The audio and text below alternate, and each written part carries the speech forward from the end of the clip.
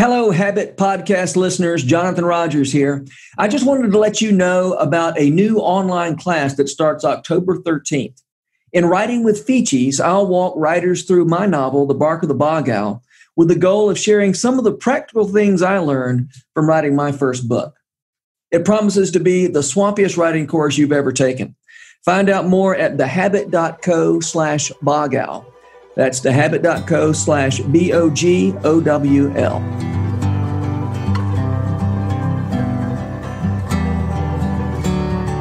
Welcome to the Habit Podcast, conversations with writers about writing. I'm Jonathan Rogers, your host. Russell Moore is a national treasure.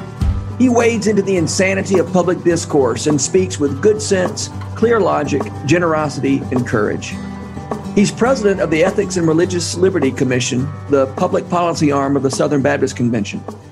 He's also the author of several books, including a brand new one titled The Courage to Stand, Facing Your Fear Without Losing Your Soul. Talking to Russell Moore makes me feel a little more courageous. Russell Moore, thank you so much for being on the Habit Podcast. Thanks for having me. I am really excited about your book. That's by the time this podcast releases, your book will have released, The Courage to Stand, and the subtitle, Facing Your Fear Without Losing Your Soul. I want to start with that subtitle because it seems to imply that facing your fear, when you face your fear, there's a risk of losing your soul, which of course depends on how you face your fear. Yeah. So can you tell me more about that? I mean, what's the risk in facing your fear? That sounds like a good thing. Yeah, I think the risk is trying to find a way to evade fear in ways that ultimately whittle away the conscience and whittle away who you actually are. And so I think there are some people who, when they come into contact with fear, sort of immediately lean into the limbic system and into a sense of fighting and outrage and so forth. And I think some of that has to do with when you find somebody who is unusually quarrelsome and is always in the middle of a conflict. I think there's a tendency to think, well, this is a fearless person, when we know that's not at all the case. This is usually somebody who is more fearful than someone else, but the adrenaline is the way to address it, and not just the fear of what's going on the outside. I think a lot of that has to do with Walker Percy talks about in Moviegoer, Binks Bowling going into the library and reading the conservative and liberal political magazines, not because he had any political viewpoint of his own, but because the fight between them gave him some sense of life, that hatred meant life. Yeah. And so I think for a lot of people, that sense of fighting or arguing or perpetual outrage is almost an approximation of life for a short period of time, sort of the lightning into the decaying flesh monster for a while, but it can't be sustained. Mm-hmm. And then I think other people simply move into a kind of avoidance, and I want to get through life distracting myself, as Blaise Pascal would talk about, just distracting myself from whatever it is that I'm fearful of, in a way that also is deadening and maddening.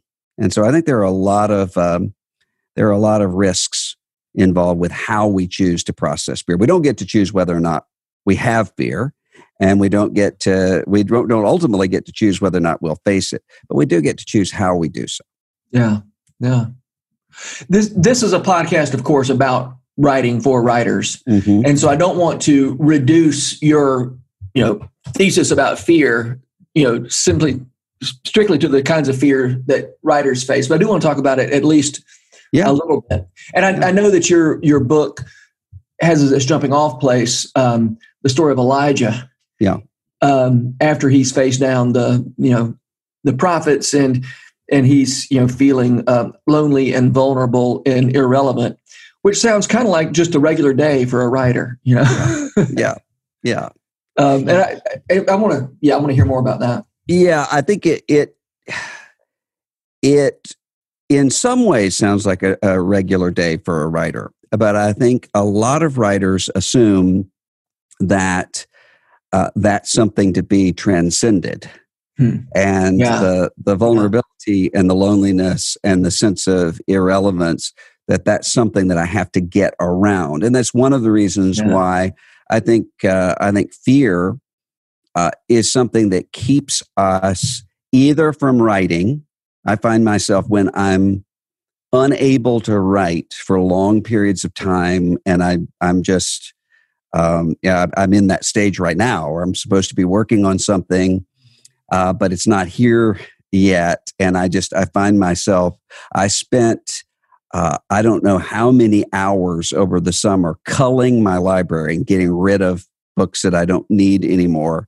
And I realized that was really not about making room as much as it was trying to find a relatively mindless task that I could achieve. Mm-hmm. And I think there's a sense of having a view of oneself in light of either comparing oneself to someone else or to what you think your audience is going to receive. All those fears are what ultimately either keep you from writing or cause you to write something other than what it is you actually want to say. Yeah. I faced that just recently with recording the audiobook for this book, because I found myself, it was an excruciating process because every sentence I would read, I would want to rethink. And You should try reading your audiobook that you wrote 10 years ago. Oh yeah, I'm sure. That was really painful. Yeah.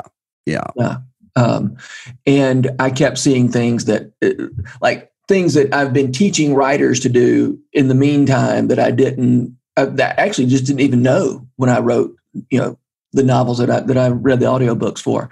Yeah. And just cringed in some places. Anyway, sorry, I didn't mean to make this about my audiobooks. I'm excited about your audio. I'm so glad to hear that you're reading your own audiobook. Well, the reason I am is because my wife insisted on it, because she had so many people who would listen to other audiobooks where there would be someone, with a Minnesota accent talking about growing up in South Mississippi or something, like that. So it's just too bizarre. Why don't you read it? But I don't know that I'm going to do it again. Really? Yeah. Okay. So you were headed down an idea that I don't think you finished talking about. And that is, you said we have it in our heads. We have to get over the vulnerability and the loneliness and the feelings of irrelevance. And I think you're heading someplace interesting that I'm not sure you got there yet. So I'm trying to put you back on that. Well, I think if you look at the way, for instance, in the Elijah narrative, what God is saying repeatedly to Elijah is, "What are you doing here, Elijah?" And at the end of it, what the reader realizes is that God was doing in that wilderness experience, that response to fear, he was doing for Elijah exactly what Elijah had been doing on Mount Carmel when he had this moment of what we would all long to have. I speak the word and fire falls from heaven, and I'm vindicated in front of. That's what we're all shooting for when we write. Yes, I'm vindicated in front of everybody. But that would be a dangerous place for anyone to be. That had to be removed from him. And so I'm struck by how often in Scripture fear is revelatory. Even Luke 2, the very familiar Christmas narrative. I grew up with the King James Version because we didn't know there were any other versions. And I tend to find myself sort of retranslating any scriptural text back into King James, and especially Luke 2. and the glory of the Lord shone round about them, and they were sore afraid. Yeah. Well, you have fear working itself out in the Christmas narrative, both with the shepherds and with Herod. He's afraid when he hears the word from the Magi that a son of the house of David has been born, and that fear then expresses itself in this violence. Yeah. The shepherds, on the other hand, also experience fear, but then it's followed up with "Fear not, for I bring you good tidings of great joy." I mean, that seems to be a pattern that happens throughout Scripture, is that God allows us to experience the fear, and in the fear to find the revelation. You sink beneath the water until you cry out, and you're pulled back up. I think that's a pattern that God repeats, not just throughout Scripture, but throughout all of our lives. And that's one of the reasons why I think when one looks back over life and says, where are the turning point moments where I really came to a new understanding or experience of God or of my calling, or what, they're usually in very scary, perilous times. Yeah. They're usually not in moments that feel like triumph to us. Mm-hmm. And that's almost by definition. Yeah. Right? I mean, that moment of that inflection point means whatever I was used to, I'm not doing anymore. Right. Yeah. That's great. Relevance. We've mentioned relevance more than once already, and that's a place I want to dig in for a little while, because it's. What do you mean when you speak of relevance? How do you define that term, or the desire for relevance? What is it that we're desiring when we desire relevance? I think what we desire is to be a central character in the plot line around us, and to ensure that that's the case. And I think that what happens in the way of holiness is a decentering of that. So what strikes me is that what I would expect when I came back to 1 Kings 19 and to Elijah on the run with new eyes, is the fact that the story didn't resolve the way I would have wanted it to, which is with God saying to Elijah, yes, you're in the right. Here is what I'm going to do. He doesn't say any of that.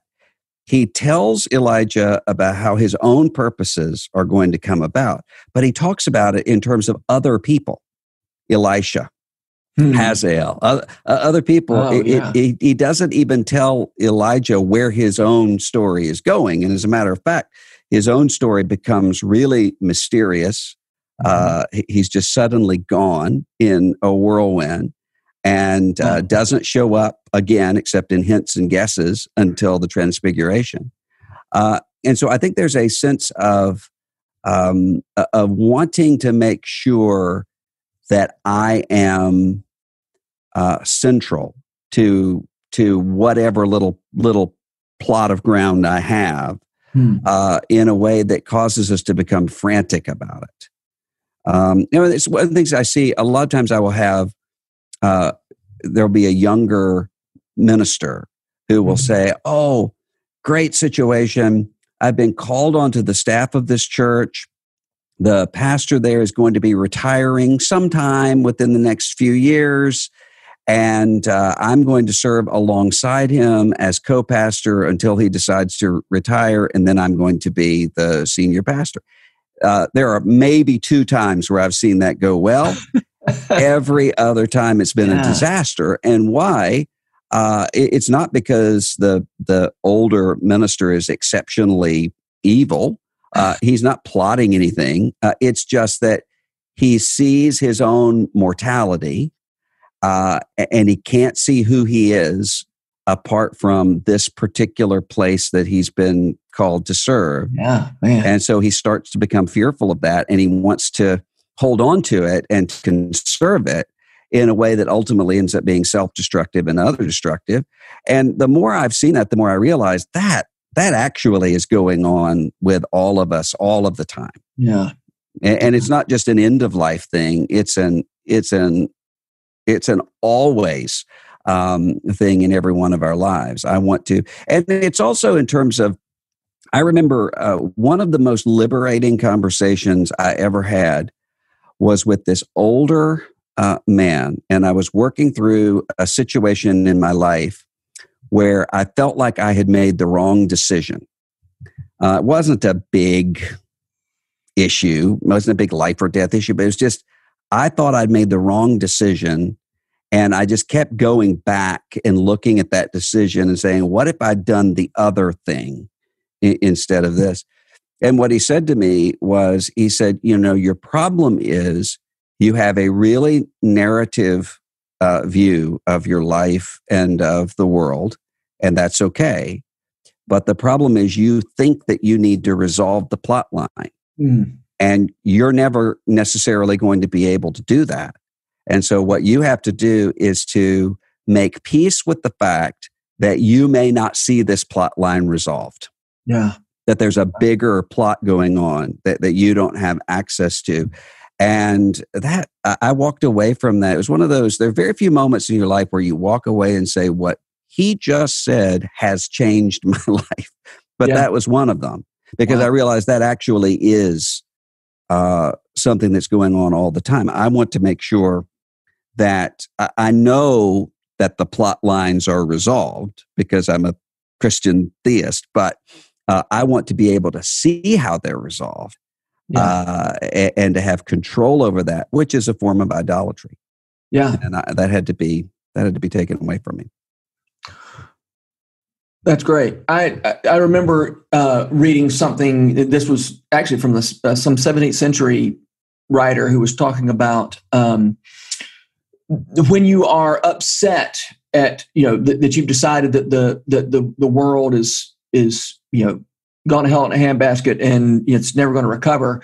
You are like a person storming out at Act 4 of a comedy. Yeah, saying, this is such a wreck. Right. And I hate this. I hate this play, and I'm leaving. Yeah. And or the person who storms out just before the last commercial, or just for the next last commercial of a sitcom. Yeah. Yeah. Well, and that's the way a comedy works. Is it's a mess, and then it resolves at the end. Right. And it's also, to go back to writing, I think a lot about Seth Godin. Whose work I read. I read just about everything that he does, and he's fantastic. And he talks about walking into a coffee shop in Los Angeles, where you can find screenwriters all over the place who are there on their laptops and they're working on their screenplays. But he says, if you go up and say, "Okay, send it to me. Let me look at it," or "let me send it to someone else," how many of them will say no? Yeah. And the reason for that is because they actually would rather fail while telling themselves, I've written a magnificent screenplay that the rest of the world just doesn't know about, than they would to actually put that out into the world and be told, this isn't good. Yeah. Or we don't like this. And I think there's something of that pull, not necessarily with what we're writing, but with all sorts of things that we do, where there's this sense of, I want to make sure before I exercise whatever my gifts are, I want to make sure that it is received the way I want it to be received. And I want to make sure I'm in control of all of those things. And that's just not the way that that life or art work. Yeah. So I'm trying to decide if this is, have we moved away from relevance? There's the pull on the one hand, the desire to get one's work out there is one way to feel relevant. Yeah. And on the other hand, there is, if I don't feel, if it doesn't do what the fear of it not doing for me what I want it to do for me keeps me from putting it out there. Yeah. At all. Well, I think those in either case, revolves around the idea that my work is going to do something for me. Right? Yeah. Well, not necessarily. I think it can also be, even with people who are other directed. Mm-hmm. There can be a misreading of audience in a way where one assumes that the audience that matters is whatever audience I can see right now. Mm. And so what God is saying to Elijah is, there are 7,000 people. I've left for myself a remnant. It's none of your business who they are. Just do what it is I've told you to do. And, I thought about this a lot when Willie Nelson was, I was reading. Now we're getting somewhere. What's that? Yeah. I was reading an account not long ago about Willie Nelson when he was in Nashville and about how miserable he was trying to live up to the Nashville musical establishment. And someone, it was in Ken Burns' country music documentary, maybe Chris Christopherson or Waylon Jennings, I can't remember who said this, but said all the while that Willie was in Nashville, he was sort of writing these messages in a bottle that he was just sending out, not knowing that they were ever being picked up. And it wasn't until he got to Texas that he realized that all those messages were being received. Wow. And his people were out there, and he never would have been able to speak to them if he had simply decided to sound just like Jim Reeves or to do whatever it is that was expected of him. And I think that's true, really, for almost everyone. There's a way that you can sacrifice a future audience or an invisible audience for the audience of people that are right in front of you at the moment that scare you. And so I think of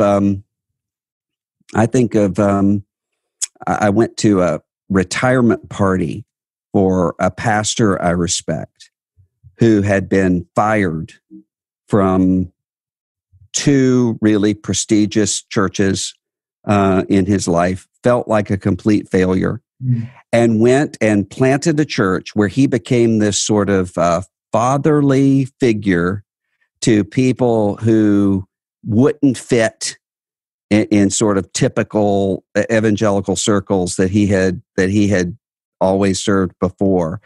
And it was just striking to see he never would have been able to minister to these people or they to him if his life had gone the way that he wanted it to go, or if he had simply adjusted himself to whatever audiences he was afraid of at the time. I think that's true for all of us in ways that we often can't see.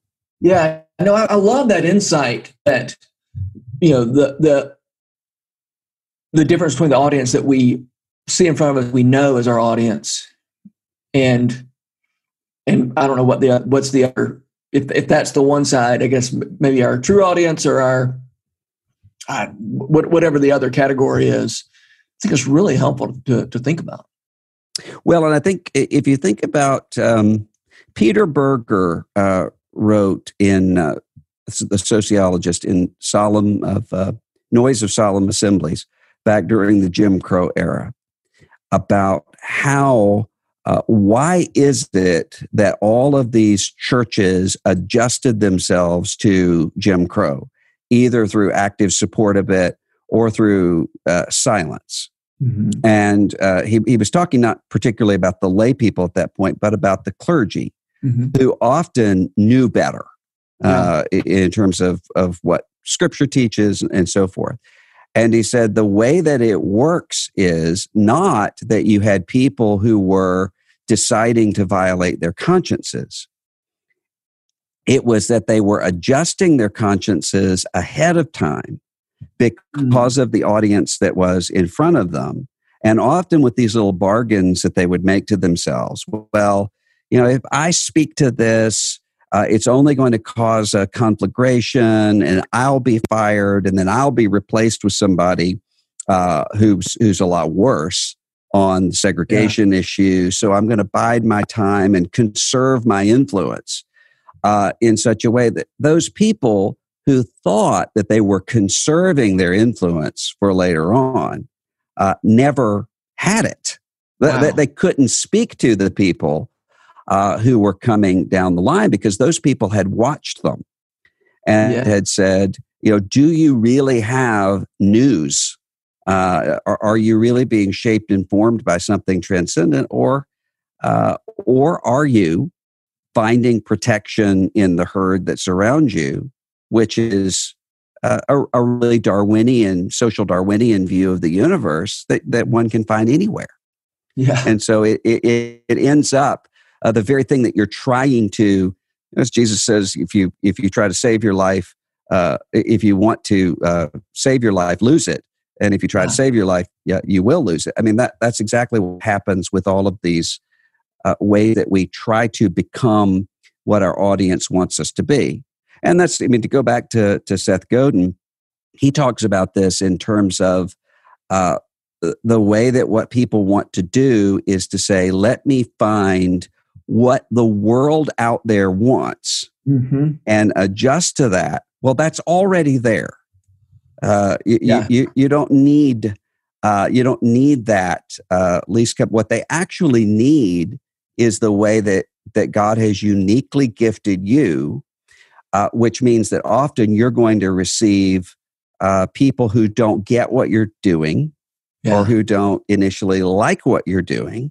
And everybody that you know who's ultimately made a difference in whatever arena have always been people who have persevered through people who were saying, you're doing this wrong, or you shouldn't be saying this, or you shouldn't be doing that. And I think that's true.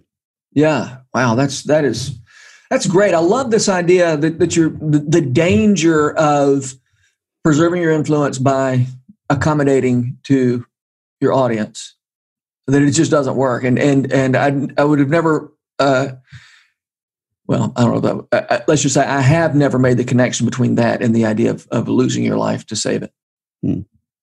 That's really helpful. I shall put that in my pipe and smoke it, Russell. So you produce, you're very productive. You write a lot of articles and books and podcasts and stuff. What are the disciplines and liturgies that make it possible for you to keep producing? Of course, you've implied that at the moment you're not producing something feel like you need to be producing. Yeah, it's difficult for me because what I find is that, and this is not anything that I commend to anybody else, because I know that the way that I do it is not the way that I should do it, much less anyone else. But something almost has to incubate in me for a long period of time. And it has to be, I have to be sort of mulling something while I don't think I'm mulling it. So I have to almost trick myself into that before I can actually produce. But one of the things that I've had to do is I work best when I have an unfixable, unchangeable deadline in front of me, and not a trick deadline. So I can't fool myself with, well, you have to have it. So, for instance, one of the things I did, and the reason I did it, I started a newsletter because often I would have all sorts of things that I would want to write about that I'm going to write about that later on. Yeah. And then I would make a file about it. And then, I would notice it 5 years later that it's still there. So I said, I'm going to do a weekly newsletter where I'm just going to write about whatever I want to write about every single week. And that was really helpful to me. I was sick this past week with just some non-serious thing. And I thought, I don't really have anything to say this week. I'm just going to skip it. But I said, I'm not going to do that, because if I do, then I'm going to create a precedent for myself where I can say, well, you can always skip it. So just having that every single Monday, this is going out, has turned out to be, the structure of it has turned out to be really freeing for me in getting around procrastination. How long have you been doing that now? Well, we're on issue 17, so 17 weeks. Yeah. And frankly, the pandemic, and I say this without, I have to always qualify this. The pandemic is awful and horrible, but for me, not the pandemic, but the quarantine aspect of it was life-giving and enabled me to, in many ways, get my life back. Yeah.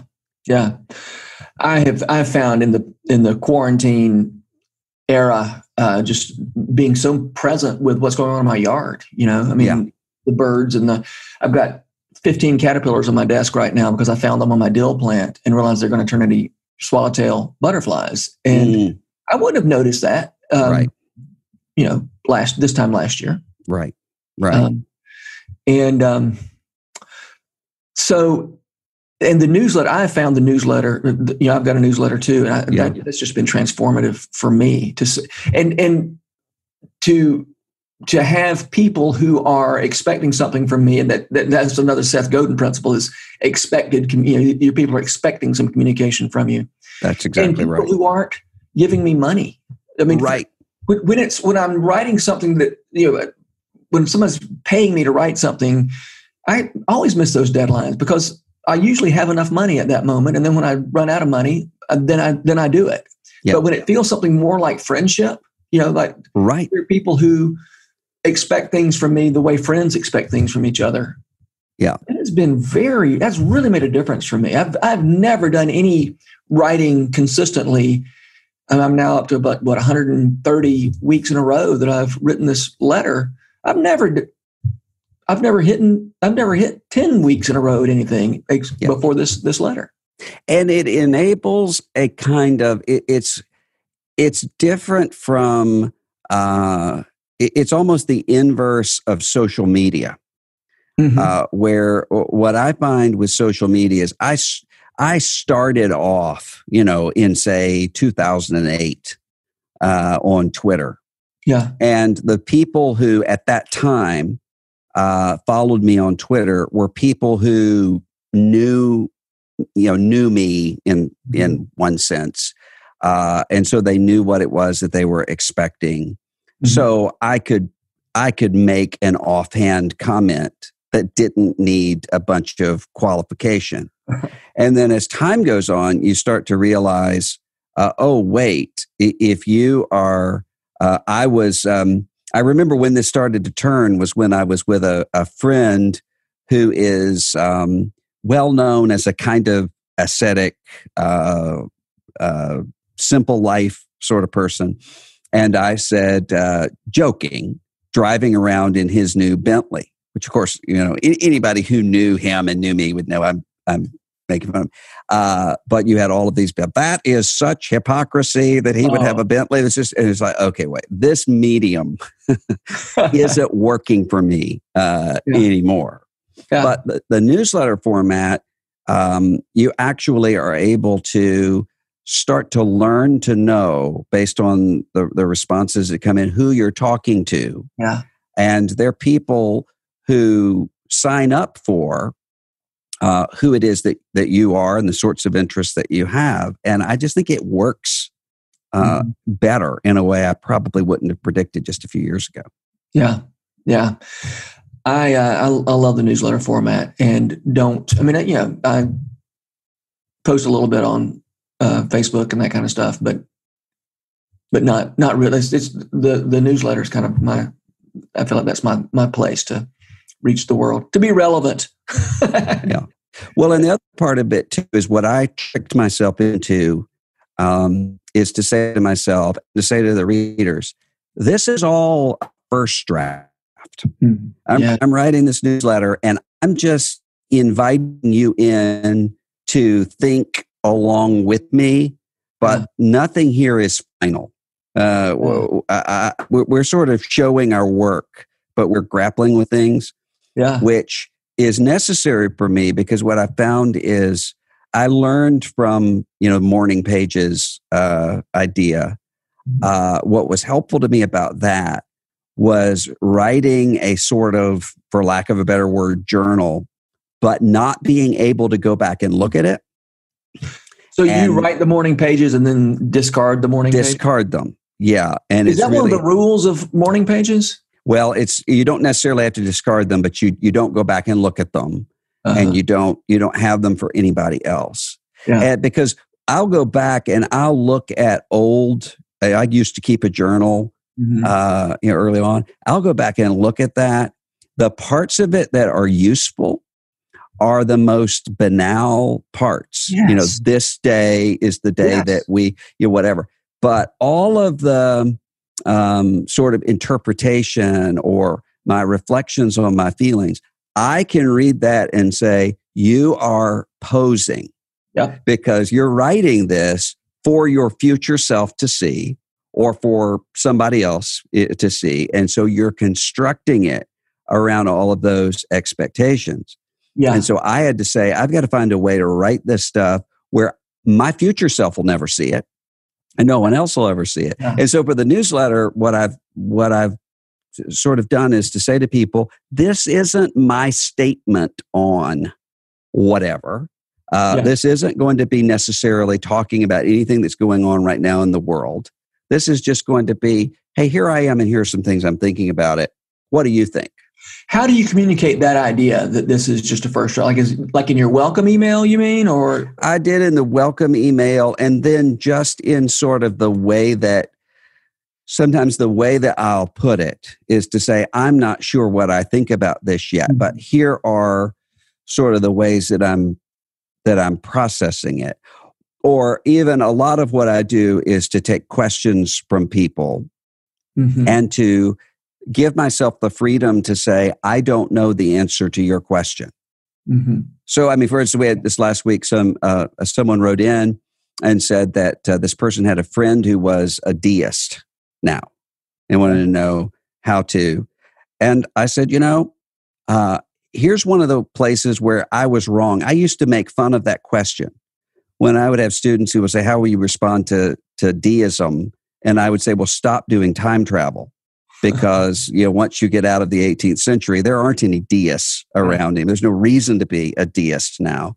But actually, I'm finding that question coming up more and more. So I just had to go through and say, I don't know, because it depends on whether the person you're talking to, which direction they're going. It might be that you're talking to somebody who's an atheist, agnostic, who's saying that just isn't working for me anymore, but they're scared to go any further. Or you might be talking to somebody who comes out of a religious background for whom God just doesn't feel personal. And those are two very different things. But to say, I don't know. But here are some of the things that I would just think that helps me to get away from the idea that what I'm saying here is the definitive word that I have for you on whatever. Yeah. I mean, so when it comes to what you're talking about, I think in terms of drafts, like I always tell my students, stop waiting to start writing. Don't wait until you've got it figured out before you start writing. You've got to wade into it. Exactly. But you're taking that another step, right? I mean, because one of the ways I talk to students is, hey, nobody's going to see this. You can just kind of wait around and figure it out. And you know how it's page 4. You finally write something smart, and then you can reorganize around that. Yeah.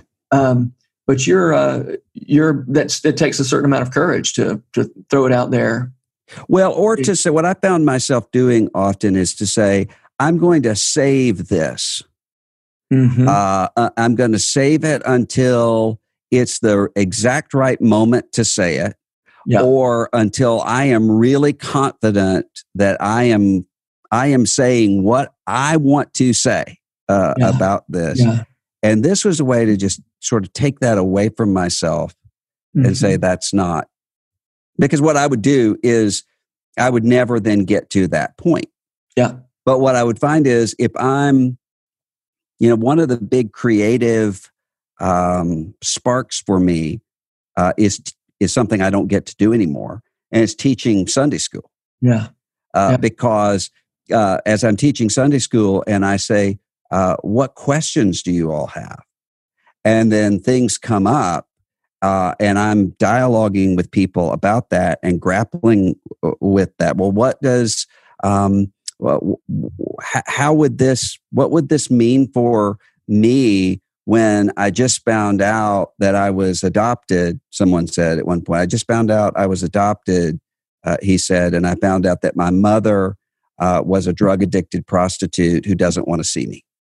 Mm-hmm. Okay, well, working through that with that person, there's something there that actually applies to a lot of people in all sorts of ways. Yeah. And so that's just better, at least for me, than saying, here is my viewpoint on fill in the blank. Yeah. I think it's really helpful to think in terms of, creativity or ideas as being a river and not a reservoir. That it flows, it changes, it moves. The idea of saving up for the perfect time is kind of a reservoir mentality that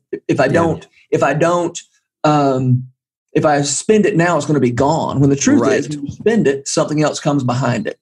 Right. And there's always more where that came from. Right. And it multiplies rather than subtracts. Yeah. All right, we're running out of time. I got to ask you the last question I ask everybody. Who are the writers who make you want to write, Russell? Frederick Buechner, Dostoevsky, Brothers Karamazov has been huge in my life. And one of those things and making you want to write? Yes. You read that and say, I want to go. Not that I want to go write that. Yeah. But it takes me somewhere that puts me in contact with something that's there. So I never read Brothers Karamazov and say, I want to write something like that at all. But it alters me in that way. Wendell Berry is one. Willie Morris, my fellow Mississippian, especially his interviews and things. I tend to do that. Walker Percy always does. There are other. There's a poet named a poet living now named David White, whose work meant a lot to me at a really dark time in life. I just happened upon it was an audio essay that he had done, and then I went back and looked at his work, and his stuff often makes me want to write.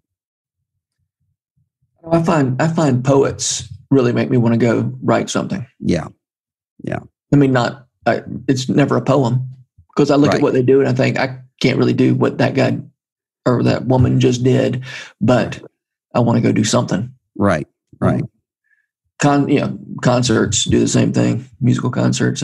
They don't make me want to be a musician, but they do make me want to, do my thing. Yeah. Well, Russell Moore, thank you so much for being on The Habit, and I hope we can get together in person one of these days, not on Zoom. That sounds great. Thank you for having me. The Rabbit Room is partnered with Lipscomb University to make this podcast possible. Lipscomb has graciously given us access to their recording studio in the Center for Entertainment and Arts building. We're so grateful for their sponsorship, their encouragement, and the good work they do in Nashville. Special shout out as well to Jess Ray for letting us use her song Too Good as part of this podcast.